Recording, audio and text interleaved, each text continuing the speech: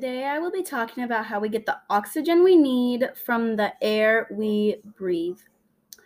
All the cells in your body need oxygen to create energy. But when the cells do this, they make carbon dioxide. We get the oxygen by breathing in the fresh air. Now, does anybody know how we get fresh air? I'll give you 10 seconds to think.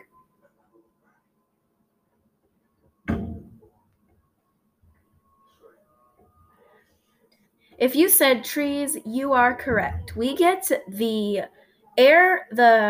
fresh air we breathe from trees. And we remove carbon dioxide from the body by breathing out stale air. By breathing out stale air, we are allowing fresh air to come in. I hope this helped you and have a wonderful rest of your day.